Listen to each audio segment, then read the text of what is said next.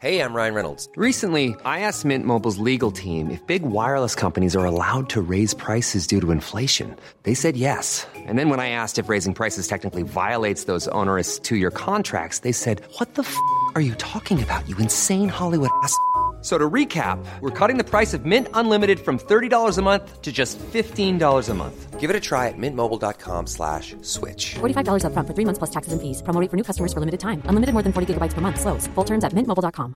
Spring is my favorite time to start a new workout routine. With the weather warming up, it feels easier to get into the rhythm of things. Whether you have 20 minutes or an hour for a Pilates class or outdoor guided walk, Peloton has everything you need to help you get going. Get a head start on summer with Peloton at onepeloton.com. Millions of people have lost weight with personalized plans from Noom. Like Evan, who can't stand salads and still lost 50 pounds. Salads generally for most people are the easy button, right? For me, that wasn't an option. I never really was a salad guy. That's just not who I am. But Noom worked for me. Get your personalized plan today at Noom.com. Real Noom user compensated to provide their story. In 4 weeks, the typical Noom user can expect to lose 1 to 2 pounds per week. Individual results may vary. Hello, my name is Gary Mansfield, and this is the Ministry of Arts podcast, where each week I'll be speaking to a different artist. Now let's begin by bagging these bongos.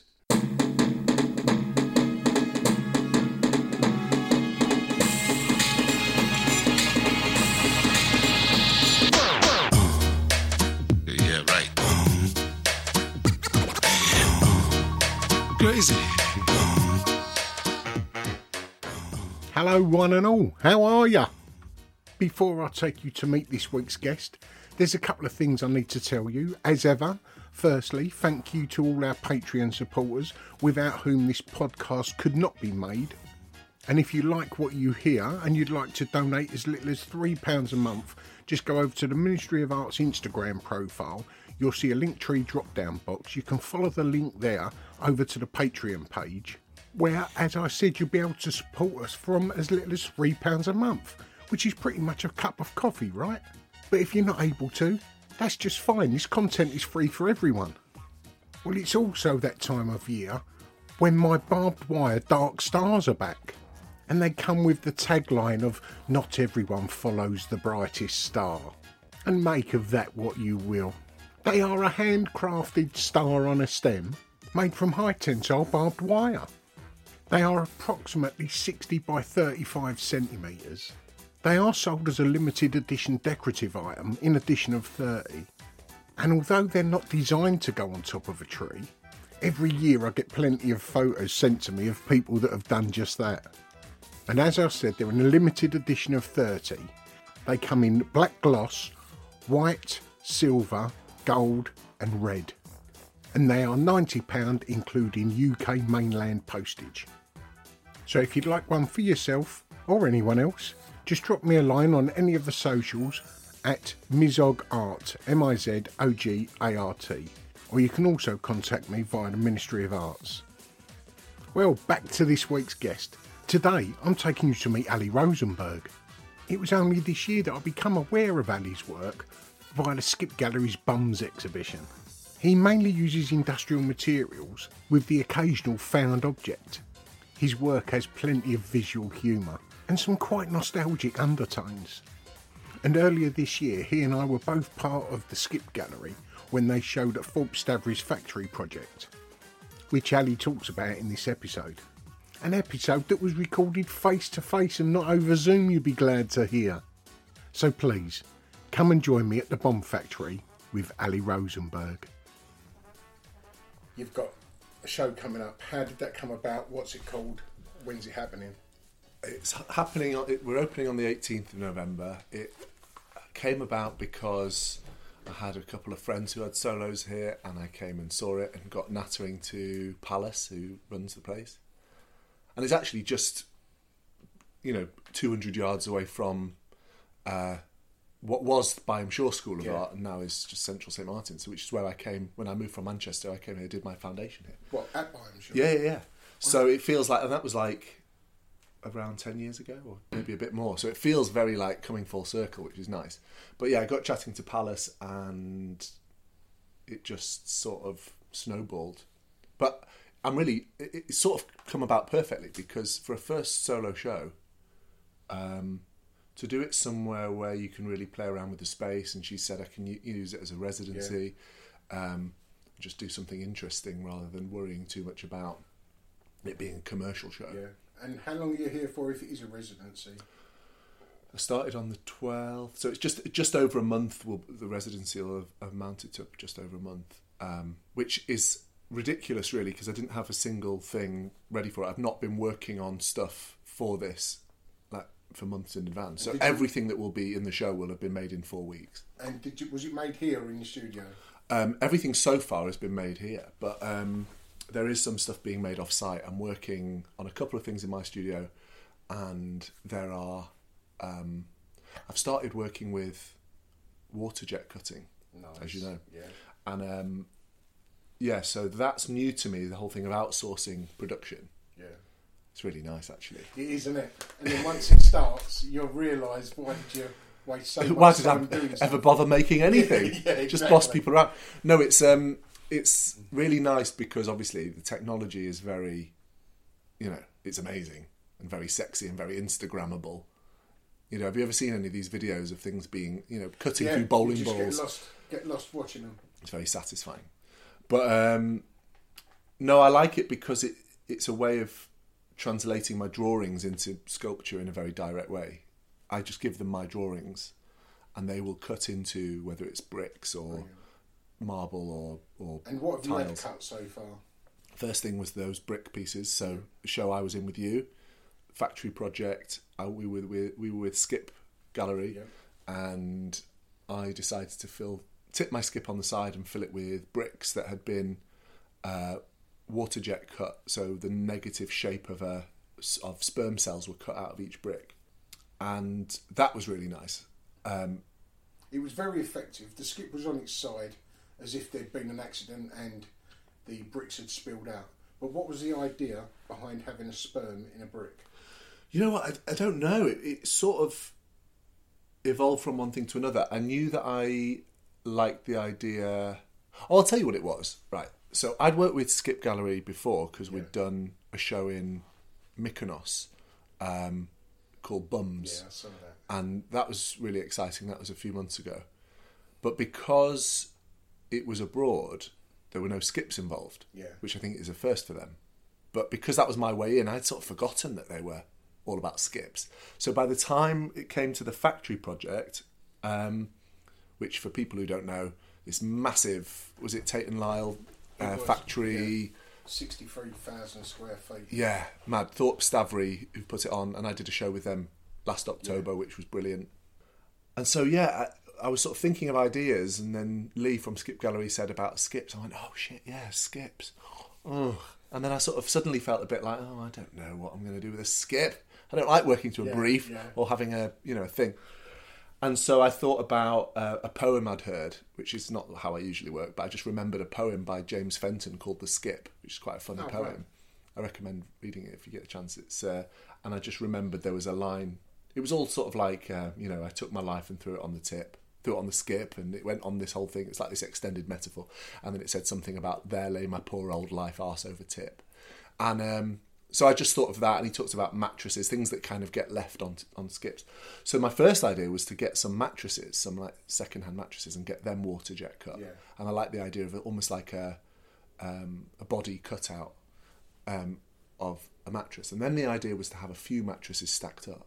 And then the idea was like, well, hang on, what am I going to put the mattresses on? Well, rubble, that's, obviously what goes in a skip. And then I was thinking, well, I was looking on Gumtree for people who wanted to get rid of rubble and bricks and things.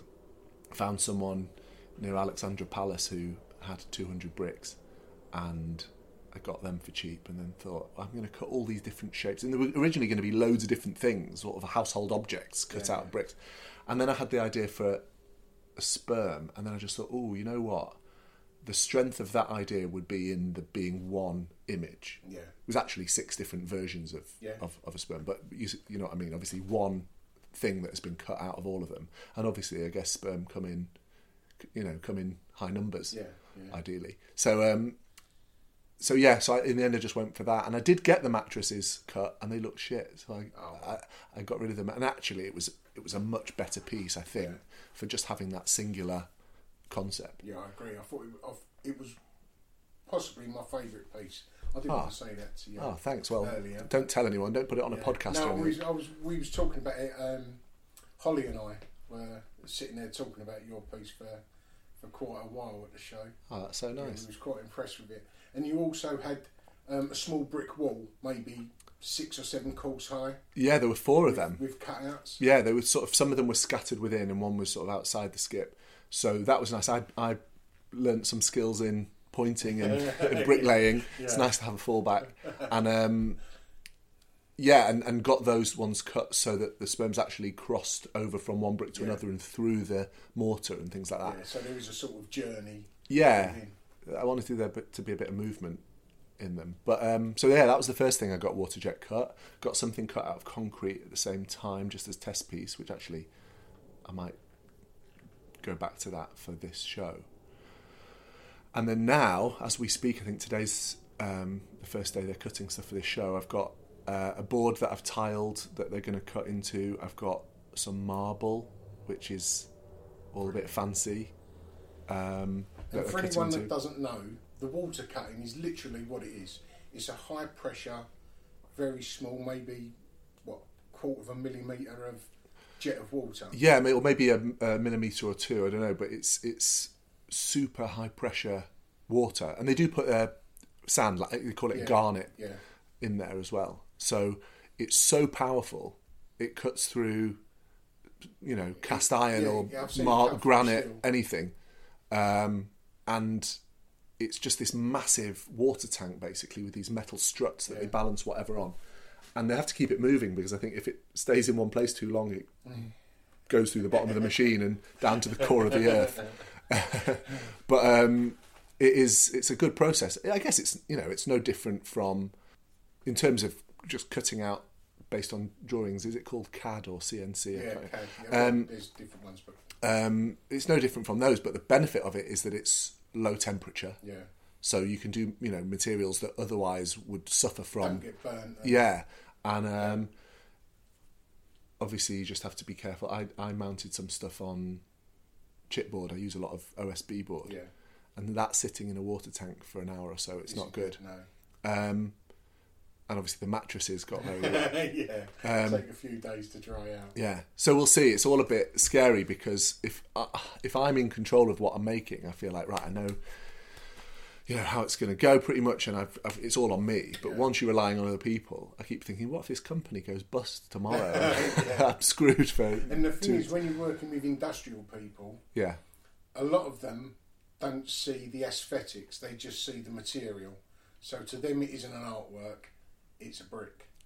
Yeah, I mean, fortunately, I've found there's not many companies who do it. Fortunately, I've found a team of people who are really open and great, and we have the conversation, because they do a lot with this sort of thing. They do a lot for like fancy hotels in Dubai or whatever, the flooring and all that. So they are concerned with aesthetics. But in most of what I do, will find that, especially because I work with a lot of construction materials, I end up speaking to people who, there's a practical use for that material, and I don't want it practically, I want it aesthetically. So when I'm getting reconstructed recon foam like this, I care about the colour of it, but the whole point of it is it's recycled stuff that goes inside a crash mat or a cushion or a mattress. And so I'm calling them up and going, what colours do you have? And they're going, well, it's whatever colour it comes. And I'm going, but do the different densities of foam have different colours? And they go, but one sort of greeny, one sort of yellowy, one sort of pinky. I went, well, okay, can I get pictures of it? And they're like, well, it's all going inside a mattress anyway. I said, no, it's not. I do care what it looks like. So I spend a lot of time. Those conversations. But sometimes you meet brilliant people who are totally bewildered by what you're doing, but they love it, and they go, this one's it's more of a sort of peachy coral colour. It's like, okay, I found the right person to talk to. But it's as if they've found a new use for the material that they don't put much value on. Yeah, I mean, it is funny when you've got to send pictures of sperm or a sort of anus to people who are used to just cutting like kitchen worktops, and you're like, can you make this marble anus for me, please? Sure. Well, I'm sure most people can get an idea of how you work and what you work with. But my first question of 7 is, how would you explain what you do to someone that doesn't know your work? Oh, I knew this question was coming, and I still didn't think of a good answer. I've sort of got over the reluctance to say artist, because you do feel a bit wanky saying to someone I'm an artist. But I'm over that now, and that's what I say. And if they ask more questions, I'll say sculpture. Yeah. If I haven't put them off, made them walk away from me already, then I'll go into detail about the kind of things I do. It's sort of loosely figurative, often referencing the body, if not directly, then in the way you interact with it. So I like there to be some sort of bodily experience with the work. The main kind of piece for this show that I'm working on, which you've just seen, is actually a floor-based installation which you can walk on to sort of access the other works on the walls. And even though that doesn't, it's not a representation of the body, I hope that it very much feels like a bodily experience. It is what you're talking about. It is parquet flooring put together, stuck on 6 inches of foam, so that when you actually walk on the floor and it does break and collapse underneath you, but it does reform behind you. Yeah, it sort of clunks back into place in this really weird way. Because even though you can see it's on foam, even though I've made it and I know how it works, there is still the weird, almost like muscle memory expectation that you're going to step on it and it'll be a solid ground, and then it isn't.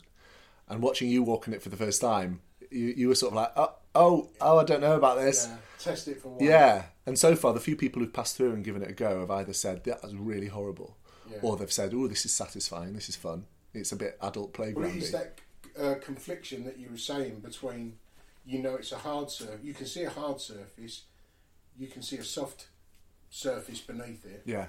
And you're trying to figure out what it's going to be, and it turns out it's both, and that doesn't really work well. Parquet flooring shouldn't do that, and neither should a mattress. It's sort of like almost like an optical illusion or a little brain trick. But even when you see the working, it doesn't. It's like the placebo effect. You can know it's not real, and yet it still works. But funnily enough, that piece, I actually made something similar at art school. And I don't usually go back to old ideas. I always felt like that was something that, you've got to move forward. You can't look back, and it's just, you want to feel like you've progressed into them. But I've sort of let myself do that with this one. I was talking to someone who said, oh, I remember that piece you did at St Martin's where you with the parquet flooring. And at that time, it was actually parquet flooring reclaimed from my old primary school, because they were knocking it down and rebuilding it. And I said, what are you going to do with all the parquet flooring in the, food, lunch hall? And I tried it out then. I did it in a different way, but I thought it just came back into my mind a few months ago. I thought there's something in that, and I'm equipped to resolve that piece now. I know how I would do it better. But actually, it was percolating. It was I didn't know what to do with it yet, and now I'm equipped. Language now. Yeah. You've moved on as an artist and grown, and it was possibly a good idea at the time that could have been better executed if you would have had more experience, and now you have. Yeah, I think that's exactly right. That's the way I see it, anyway. Yeah, You have a lot of humour in your artwork. Yeah, I'm told that. And there's me saying you've got a lot of humour, and you give a very flat response. No, it's true, and it's funny because humour is something that I am interested in, or at least when I was at art school, that was what my dissertation was about. I was interested in humour in art. I thought about it a lot, and these days I don't think about it at all, and it's in the work. When I used to think about it all the time and write about it and talk about it, my work was so fucking dry and boring, because there's that thing within art where there's a difference between humour and comedy, or humour and even laughter. So, it's more the sort of very good sort of humour than that visceral response of laughing. Yeah, and it's hard to know where that line is, because once you've crossed it, for whatever reason, the artwork diminishes the closer it gets to funny rather than humorous, I think. Yeah, that's definitely, I think, how people perceive it. And maybe not so much anymore, but there has been that squeamishness around, or even just snobbishness around artwork that's funny. I don't know if that's the case now. I think maybe as the world gets shitter, people crave the playfulness. It's coming out of pandemic, I feel there's been a lot more humour in artwork, unless I just see the less serious side in a lot. I think people want it more. I think not that you make work, preempting what people want, but I just think that there's more openness to it and maybe it is just because people's lives are harder. You're right that if it feels too much like a punchline, like it just reads off the surface, it's just the badum-ch. Yeah. It feels cheap somehow.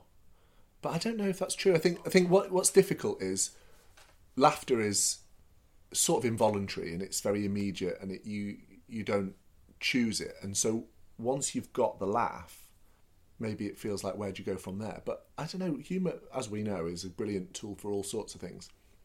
And humour doesn't always mean that you find something kind of funny in a comedic or thematically like comical way. But I don't know, these are all things that I used to think about so much, and now that I don't, it's just in the work. And I think that's just because when you get your head down and you're just making, rather than trying to put some sort of thesis into the work like you do at art school, your personality comes out. Funnily enough, when I was at art school, parallel to it, I always saw it as a totally separate thing. I didn't see it as an extension of my art practice. There was a friend from school. He actually wasn't a friend from school. He was in 3 years above me at my school, and we bumped into each other, when we both moved to London. And we, long story short, started writing together. And we wrote, just for a bit of fun, wrote a sitcom. It was sort of we called it a comedy drama somehow to make it feel more weighty than a sitcom, but it was a sitcom. And we ended up, he was a theatre producer, and we sort of got the idea into our heads that we would film a pilot and just do it ourselves. Better than being a piece of paper on a desk. We'll film a pilot. And we filmed it, and it snowballed into this thing where we had like a cast and crew of 40 odd people. We, filming on location, and we got quite far along with Sky and BBC and talking to, we had a few production companies fighting over us, and then it all fizzled out. Yeah.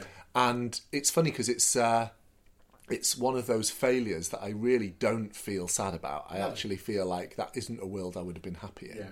And the life of being a fine artist as opposed to a writer, where you're beholden to other voices and commissioners and people in suits going, yeah, but our demographic really wants to see someone who's 2 inches taller and has a moustache or whatever. I just think I would have hated it.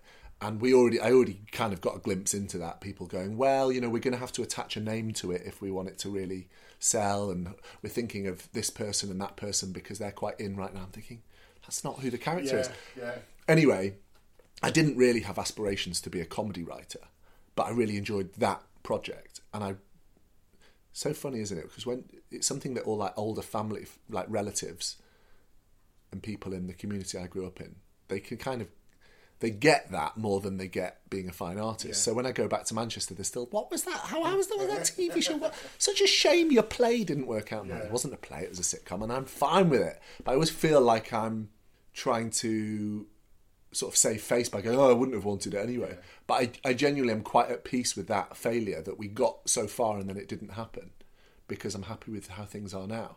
But yeah, I obviously do have a kind of craving for being funny. Yeah. Whether it's in the work or just in conversation. It's a reflection of your personality, isn't it? Yeah. What I don't want in my work is solemnity, is this of work being solemn. I'm happy for it to be serious and, somehow deal with something interesting or weighty. But when something is humourless, and I think even the seriousness of your work, it's not humourless. It's just, do you know when some stuff is maybe a little bit too solemn? Yeah. And I think even like the piece you did for Skip Gallery, which I don't know if you've talked about it on the podcast already, but, the skip that is the same dimensions as a prison cell, and you've kind of mapped out the living space of, 2 adults living in a prison cell within the confines of a skip. I think it was a really powerful piece, and it was obviously serious. But I wouldn't describe it as solemn, and I don't know what that distinction is, but intuitively there's something that didn't feel... maybe it's because it's not self-important, your work. There's a generosity to your work. I don't know what it is, but for me there's a distinction between seriousness and solemnity. Did you have art in the home growing up? Yeah, but it's the same paintings that my parents have got in the house now, although my dad's recently got into buying like prints online that are really cheap, just these hideous, like really like they're printed on canvas and then they put like bits of glue on it to make it look like it's a painting, and it's just because one of them looks like their dog and they've got it on the wall, and I sort of I like the fact that there's a taste out there for everyone. Yeah, my dad's eccentric. I don't know if my mum has that much input in the art. She, I think, wouldn't necessarily have the confidence to say she has a particular taste in art. But there were always paintings by... There was a sort of family friend of my grandparents called Albin Trowski, and he did these amazing, quite illustrative paintings. Some of them actually were just beautiful sort of, traditional oil paintings. Some of them were these very loose watercolours. So those were knocking about. But my paternal grandpa, who was a doctor, also did oil painting and was really good at it. An amateur artist, but was really good. And so I was actually surrounded by those a lot and didn't realise how fucking good they were until I was older and went to art school. And because they'd just always been around, and he was quite prolific. So they were... In their flat, my grandparents' flat, they were just tessellated across the walls. Brilliant. And there were some portraits and there were landscapes, and he would go to the park and take a picture and then come home and paint it. Did you appear in any? I think he did do a portrait of me once, yeah. But he really, and I'm preempting one of the questions that's coming up, was a big starting point for art for me, because I would go... He had like a little attic room in their apartment, and I would go and cut pieces of balsa wood, and he would show me how to paint things, and so he was sort of the main artistic force in the family. Well, one of the artists I spoke to, Katie Wicks, comedian, yeah, listen to it, great episode. She said that she'd go up to her grandfather, who was a great painter, and he would just brush her away, tell her to go away. Really? That's really sad, isn't it? My grandpa was very generous with all of that, and it's funny because he's died now, but he kind of... I think of him as a really important figure in my art and life, because apart from the fact that he was the arty person in the family that, would...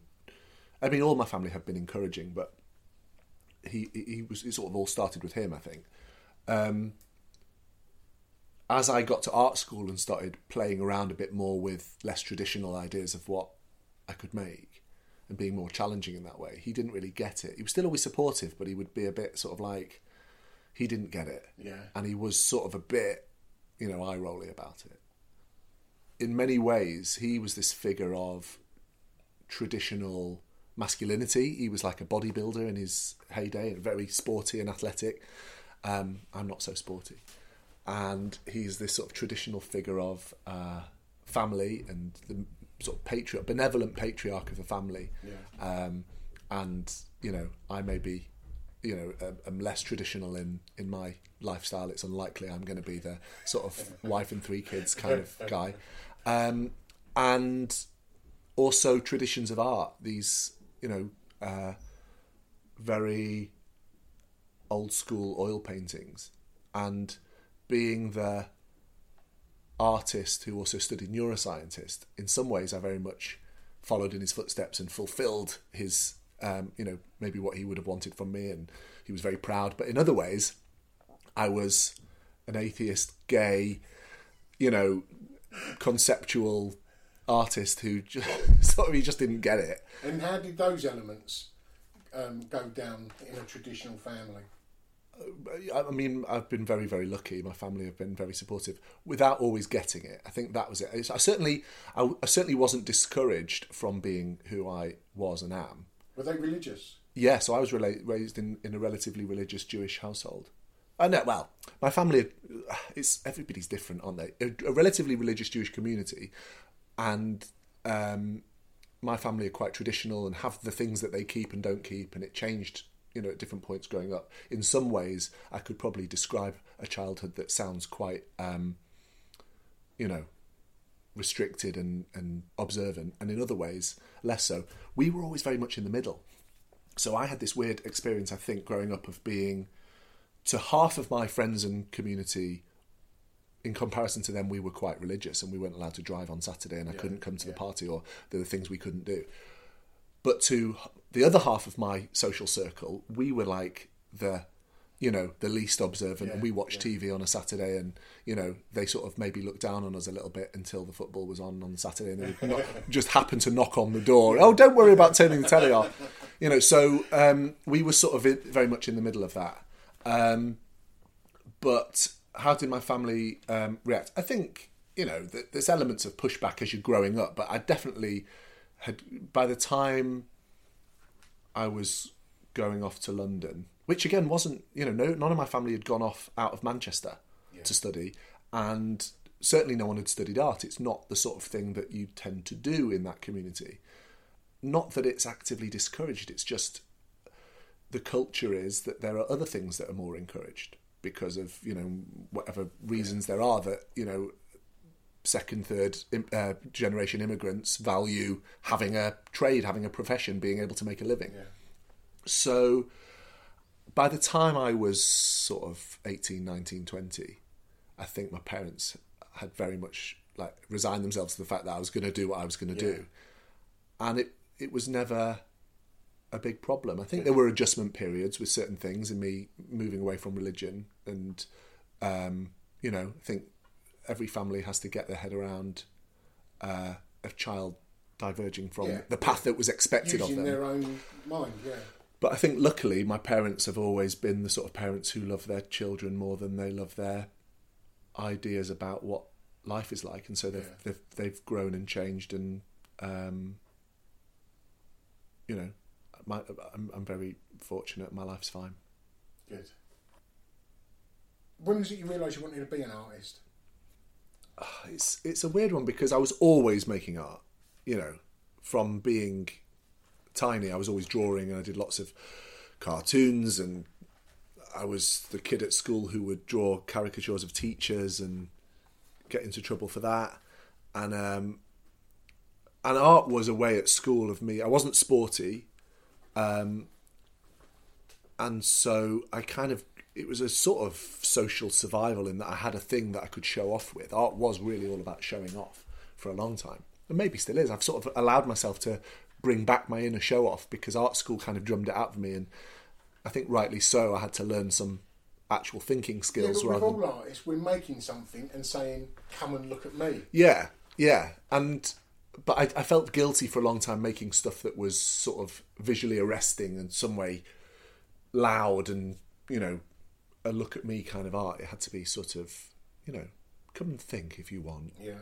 And actually, I always found that frustrating and boring, but I didn't really allow myself to acknowledge it because I thought that's what it was supposed to be. But anyway, I've got back to my inner show off, I think. And that's what it was in secondary school. It was stuff that people knew me for, being able to do that. And so there was a sort of respect in it. And I was always doing it. I definitely discovered 3D stuff and material and sculpture when I was more like 15, 16. And then that was the way I was going to go. But I also thought I might study medicine at one point, because that is something that, there were lots of doctors in my family and that was the expected route. And there was a period of time, as I told you before, that I thought maybe I'd be a comedy writer. But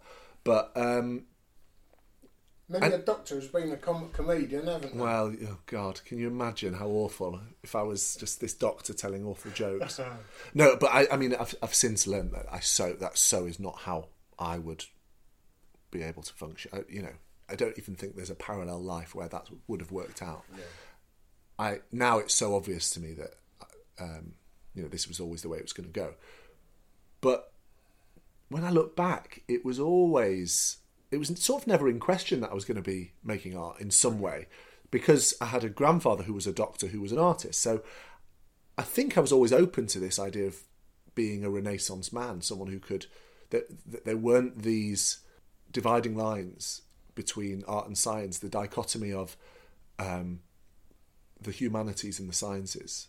I sort of already knew it was wrong. And when I went back to my old high school, a few years later, when I was studying neuroscience, and my A-level science teacher said, "Oh, hi, what are you up to now?" And I said, "I'm doing. I've just got back from doing an internship at Harvard's neuroimaging lab, and I'm doing cognitive neuroscience at UCL." She went, "What? Hang on, you weren't scientific," because she sort of really, didn't give me much. I think she'd written me off as artistic. She went, "You were artistic." So I went, "Okay." But, it seems that two of the best universities in the world also think I'm scientific. So maybe it says more about you than me that you didn't spot it. Yeah. And I was angry about it, actually, because I felt like I didn't discover that I was clever, really, until later on. Yeah. I always felt that it was obvious that I had a creative side, and because of this misconception that creativity and intelligence are not the same thing, at school it was like, oh, it's fine, he's got that. I was fine in other subjects. I was very kind of average. I was all right, maybe above average in certain things, but I was always in the middle set in the streamed classes. And it was only after I left secondary school that I discovered, and it was at art school that I discovered that I have an intellectual side. And it was always going to be art in some way, but it might have been a weirder route to it. But there's many an artist who use science in their artwork, and it is just one of their tools that they've got in their toolbox. And I loved reading about scientists who were interested in aesthetics. I got into neuroscience through people like Oliver Sacks and a guy called Ramachandran. These people who were interested in the aesthetics or the neuroscience of aesthetics, how that all functions in the brain. And also, Oliver Sacks was such a beautiful writer. He was an artist. He was in the arts. He wrote these incredible narratives that were case studies of patients. He was a neurologist, but they were beautiful stories. And so my way into science was kind of great communicators who make it accessible through bringing an aesthetic into their science. And how do you keep an interest in science? I mean, I don't know that I do consciously think about. It's like what I said about humour earlier. Neuroscience is something I used to think about loads, and obviously was studying it. And it was very obvious to me once I was at university studying it, once I blagged my way onto a course, that I was not a scientist. I was not a neuroscientist. Yeah. I was an artist studying neuroscience. Yeah. But some of the most creative people I've met were, people studying neuroscience with me. But so it's not something I consciously think about, but I do think about the parallels between the making of art in a whatever context it's in to elicit a conscious experience, a feeling, whether it's humour or whatever it is you're trying to evoke in someone. And it's an artificial experience. You're making something. You're making a prop, essentially, to talk about something true and to try and stimulate or simulate something true in the brain. And when you learn how to design neuroscientific paradigms, these experiments that isolate a human experience, cognitive neuroscience is all about that. What is what are these experiences? What's underpinning them? What are the neural underpinnings of humour or love or aesthetics or whatever? And it's the same thing, because you know whether you're studying someone in an MRI machine, it's this great big magnetic donut, and you put someone in it and try and simulate an experience to then monitor it. Well, you can't separate that experience from the fact they're in a big magnetic donut. So really all you're studying is what it's like to be in a big magnetic donut, having an experience simulated for you. So you can't separate the experience from the context. And that's sort of, I guess, what my show is about on Solid Ground. It's this whole thing of, is it possible to have an authentic conscious experience and the kind of flimsiness of art and language in trying to I'm saying all these jumble of sounds now to try and connect my brain with yours and to share my experience, my consciousness with you. All we've got are these external things where it's the noises I'm making or the objects I'm making or the whatever it is. It's all about building a bridge between one brain and another. And it's really hard because we can't share. What they talk about in philosophy of mind is qualia, the what's it likeness of something. Oh, yeah. It's that thing, the stuff when you're 14 and you having trippy conversations like, how do you know that my red is the same as your red? You know, it's Yeah, that we've it's all that had stuff. those, haven't You we? can't know. And so we try to use language and visual language like art to bridge the gap. When did you discover that you were clever? Because Am I? I reckon you are.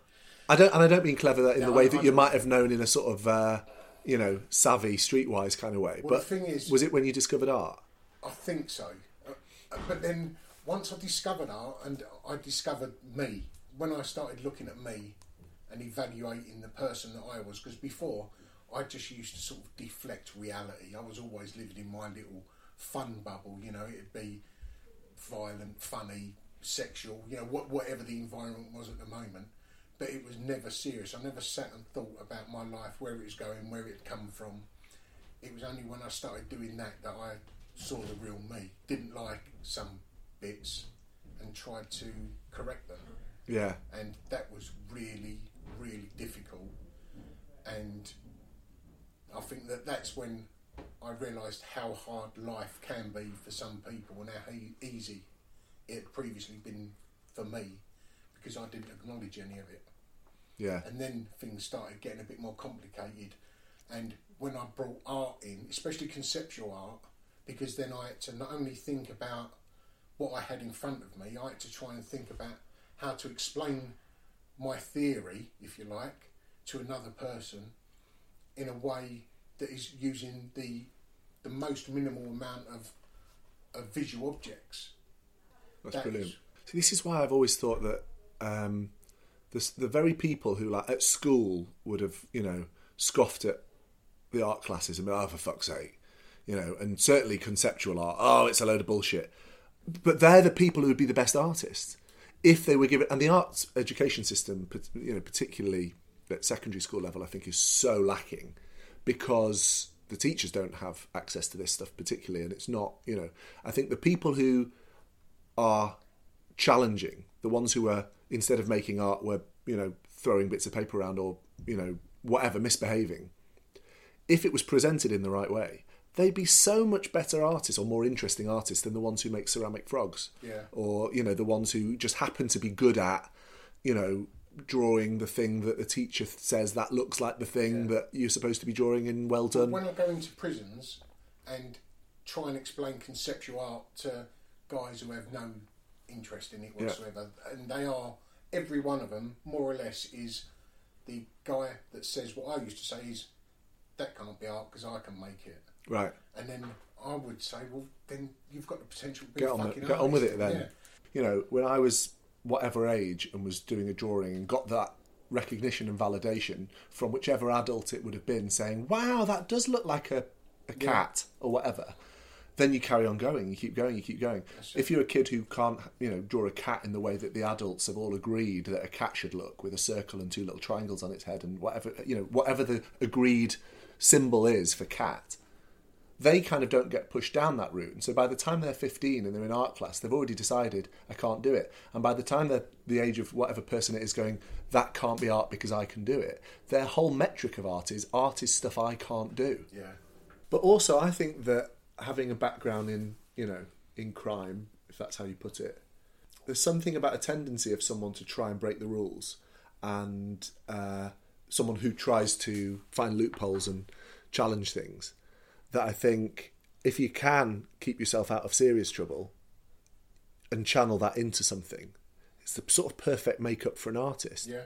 I mean, the extent of my misbehaving, I'm really not creating a comparison here at all, but when I was at secondary school, I used to use my art skills to create mischief or problems, just in a way that would help friends. It was sort of like a way of being popular, I guess, because I would do things like make the stamp for the nightclub that we were all too young to get into. And I wasn't even interested in going clubbing, but I knew that I could sort of stay in with the crowd of people because I could, out of a rubber, would cut the shape of the stamp and then mix the ink to make the, and everyone could get in for free. Or, you know, the sixth form library was operated, you could only get in if you had a card, and you'd swipe the card and then it would open and it's an electromagnet at the top. None of us ever had a card. So I would go into the art room and make like this acetate sheet and stick it over the electromagnet so it was just separated enough that the door would never close. And they spent weeks trying to fix the broken door, and it wasn't broken. I just separated the so little ways of, that wasn't my life of crime, but it's a way of thinking. On the flip side to that, if there would have been a criminal in the family that said, I've got to get past an electromagnetic door to get and do this, to get the prize, to rob this place, and you was to go, I've done it in college, or you've got to do this. All of a sudden, you're accessory to that robbery or burglary, I met so many people who were like you, just inquisitive, the guys who took a radio apart and put it back together, them sort of guys. There's so many of them in jail because they're just using that same inquisitive nature, but just crossed over the line a little bit. Well, that's what I think. I mean, that's what I'm sort of saying is that I'm not. I don't think there's any difference really between me and you apart from our circumstances of birth and upbringing, or knowing when to stop. Well, yeah, but I don't know. If I were born into a certain situation or hanging around with a certain type of people or whatever it is, there's nothing innate in you that led to you going to prison. Because look at you now, So I don't think it's the same as comparing things like addiction or whatever, which are wrapped up in health and illness and whatever. It's like there but for the grace of God go I. Yeah. So I know it's laughable to sort of compare myself to like a life of crime by talking about breaking into the sixth form library. But I think it is... it's the circumstance that's the difference, not the mindset. And I think the mindset of someone who goes, yeah, but I reckon I can get around that. That is, in a very privileged middle class upbringing, it manifests in sneaking your friends into a nightclub, and maybe in a different circumstance it leads you down a darker path. But but I think that mindset, that kind of that mindset of challenging things, is totally conducive to making great art. And so a lot of the people at school that I knew who were naughty, quote unquote, would have been brilliant artists if they'd been granted access to it, but it wasn't accessible to them. Yeah, because it is that creative mind, isn't it? You're looking at the world in a little slightly off centre. Yeah. If there was you and 5 other artists, past and present, what would your ideal group show be? Oh, I don't know.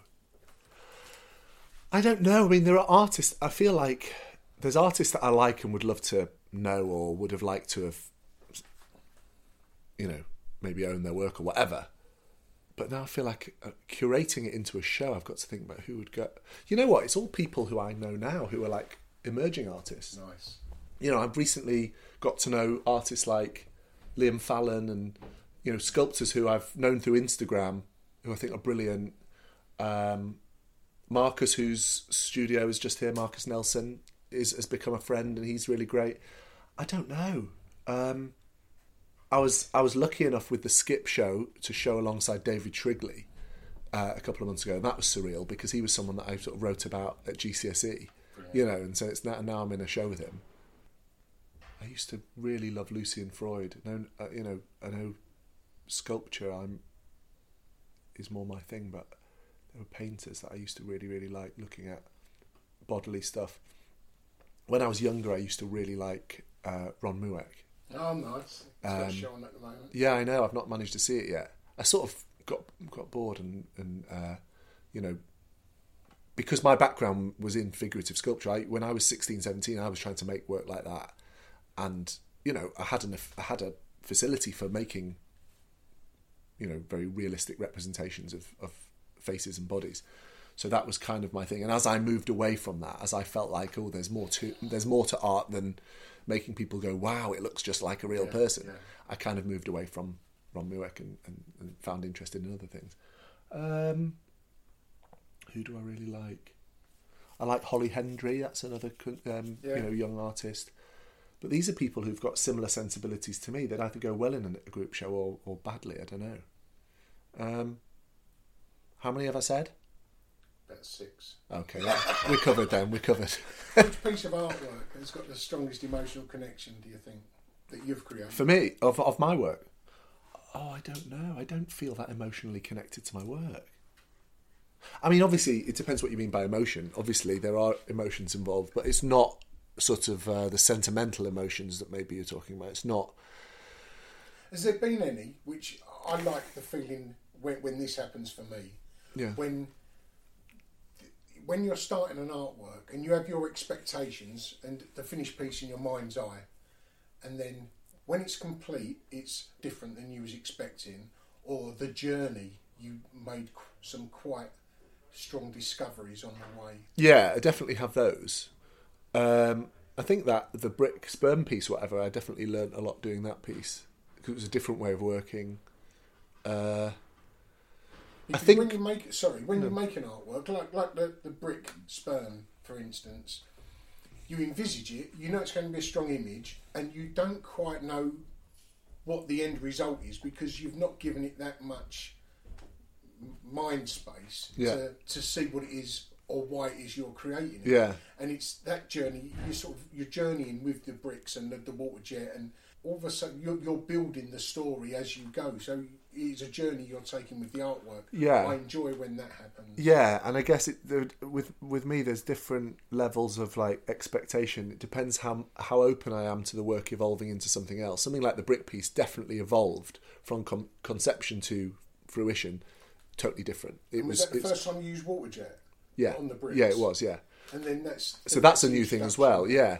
But then a lot of pieces, once I decide what I'm going to do and I draw it out and whatever, I'm quite good at fabricating things. So they look at, that piece downstairs made out of the doors that hopefully people will see from my solo show.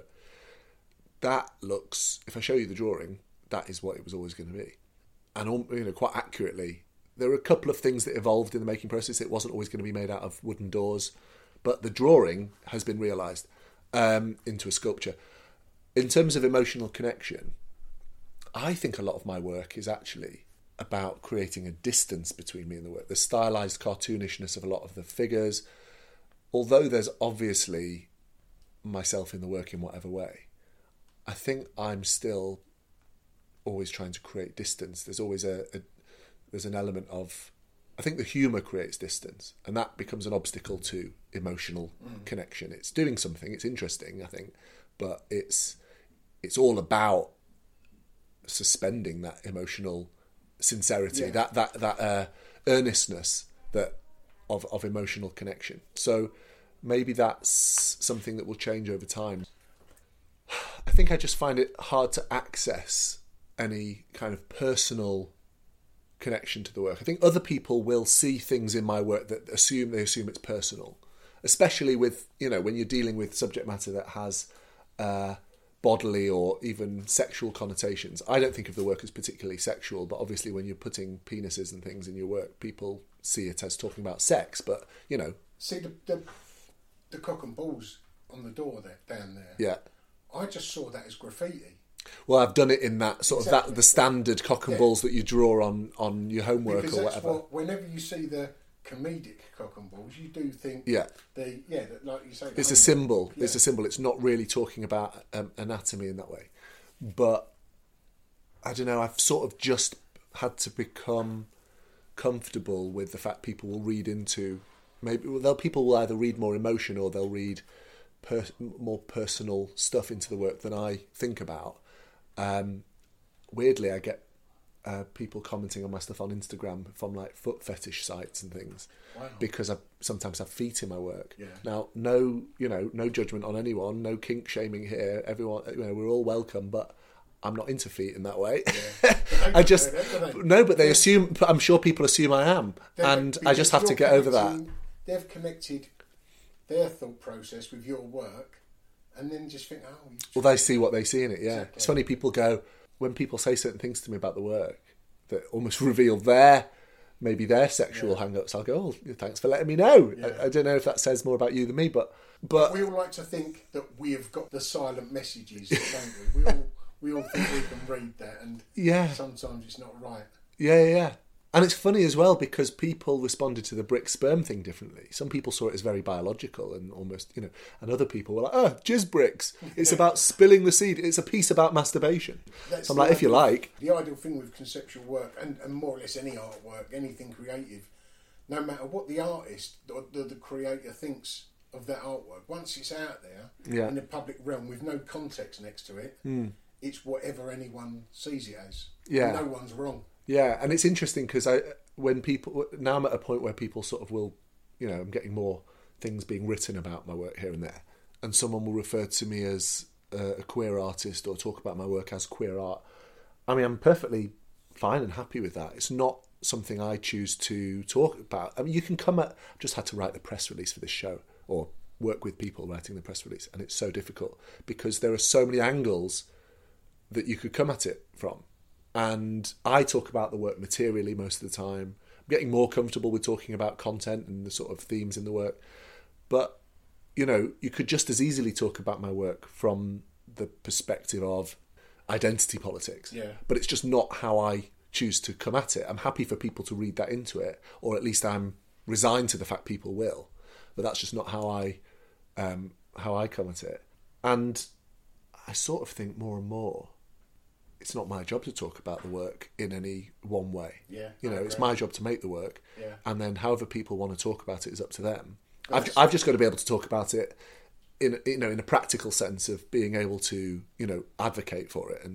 But it doesn't end there. It's just like you're saying, the old work, however many years ago that you made when you was at art school. You know, if you can read your own work differently, then surely everyone else can. Yeah.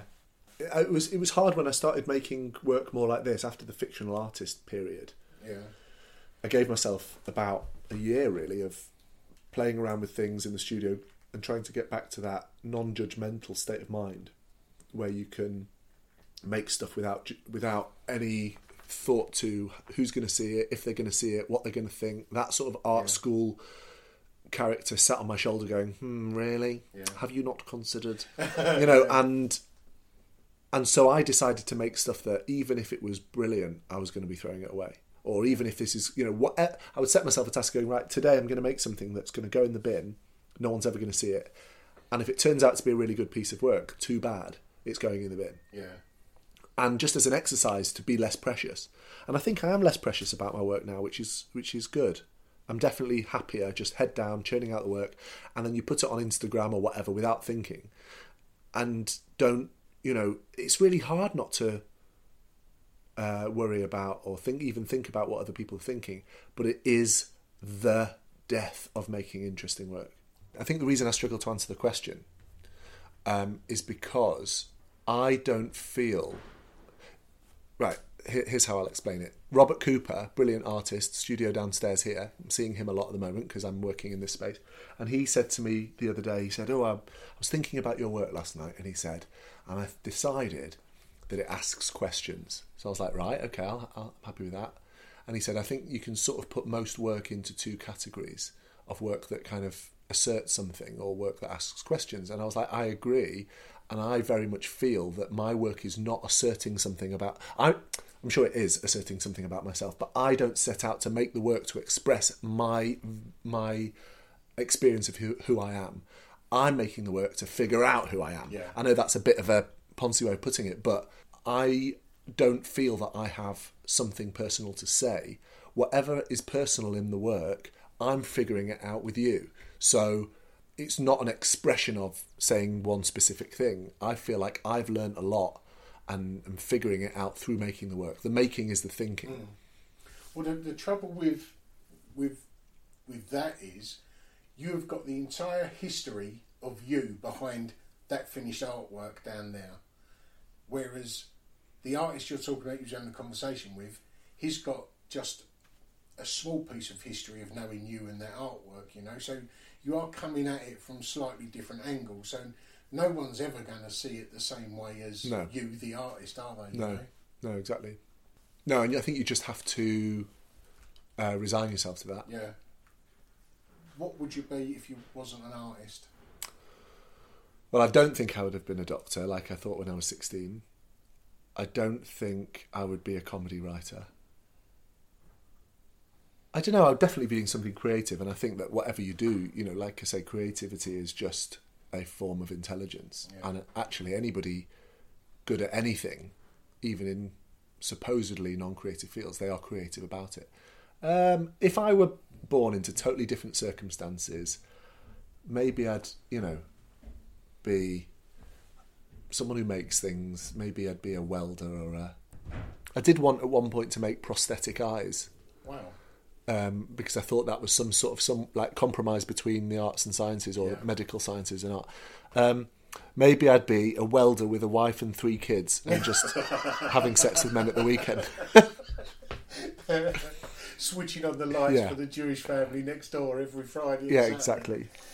Where can people find you, be it social media or website? Website is allyrosenberg.com, ALLY, and it's Rosenberg, BERG, not URG. And Ali, you can see there, have you scribbled it out? Put the E there. Yeah, it's bane of my life.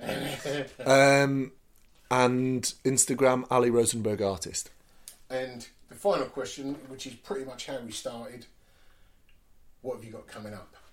My solo show. 18th of November. Please pop along. So that's the London solo show. I've also got, hopefully, a solo show in Greece. I'm doing a residency in Athens in February for a show in March. Wow. The same sort of thing in Milan for, I think, May, June.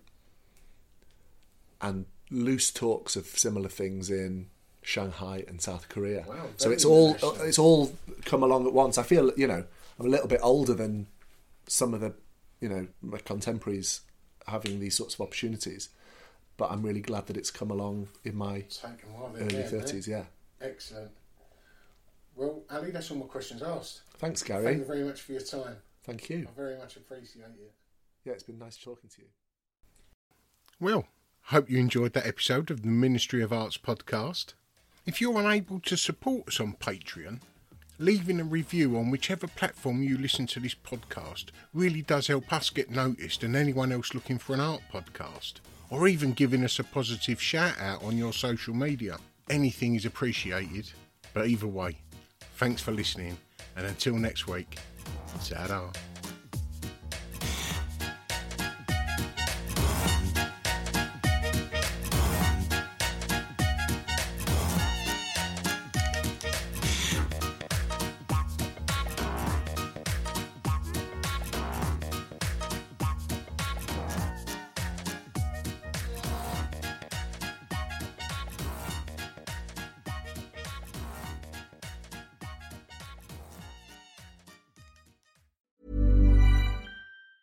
Hey, it's Danny Pellegrino from Everything Iconic.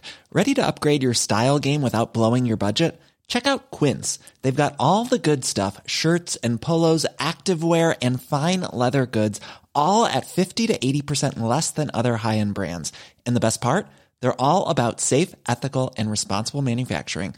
Get that luxury vibe without the luxury price tag. Hit up quince.com/upgrade for free shipping and 365-day returns on your next order. That's quince.com/upgrade.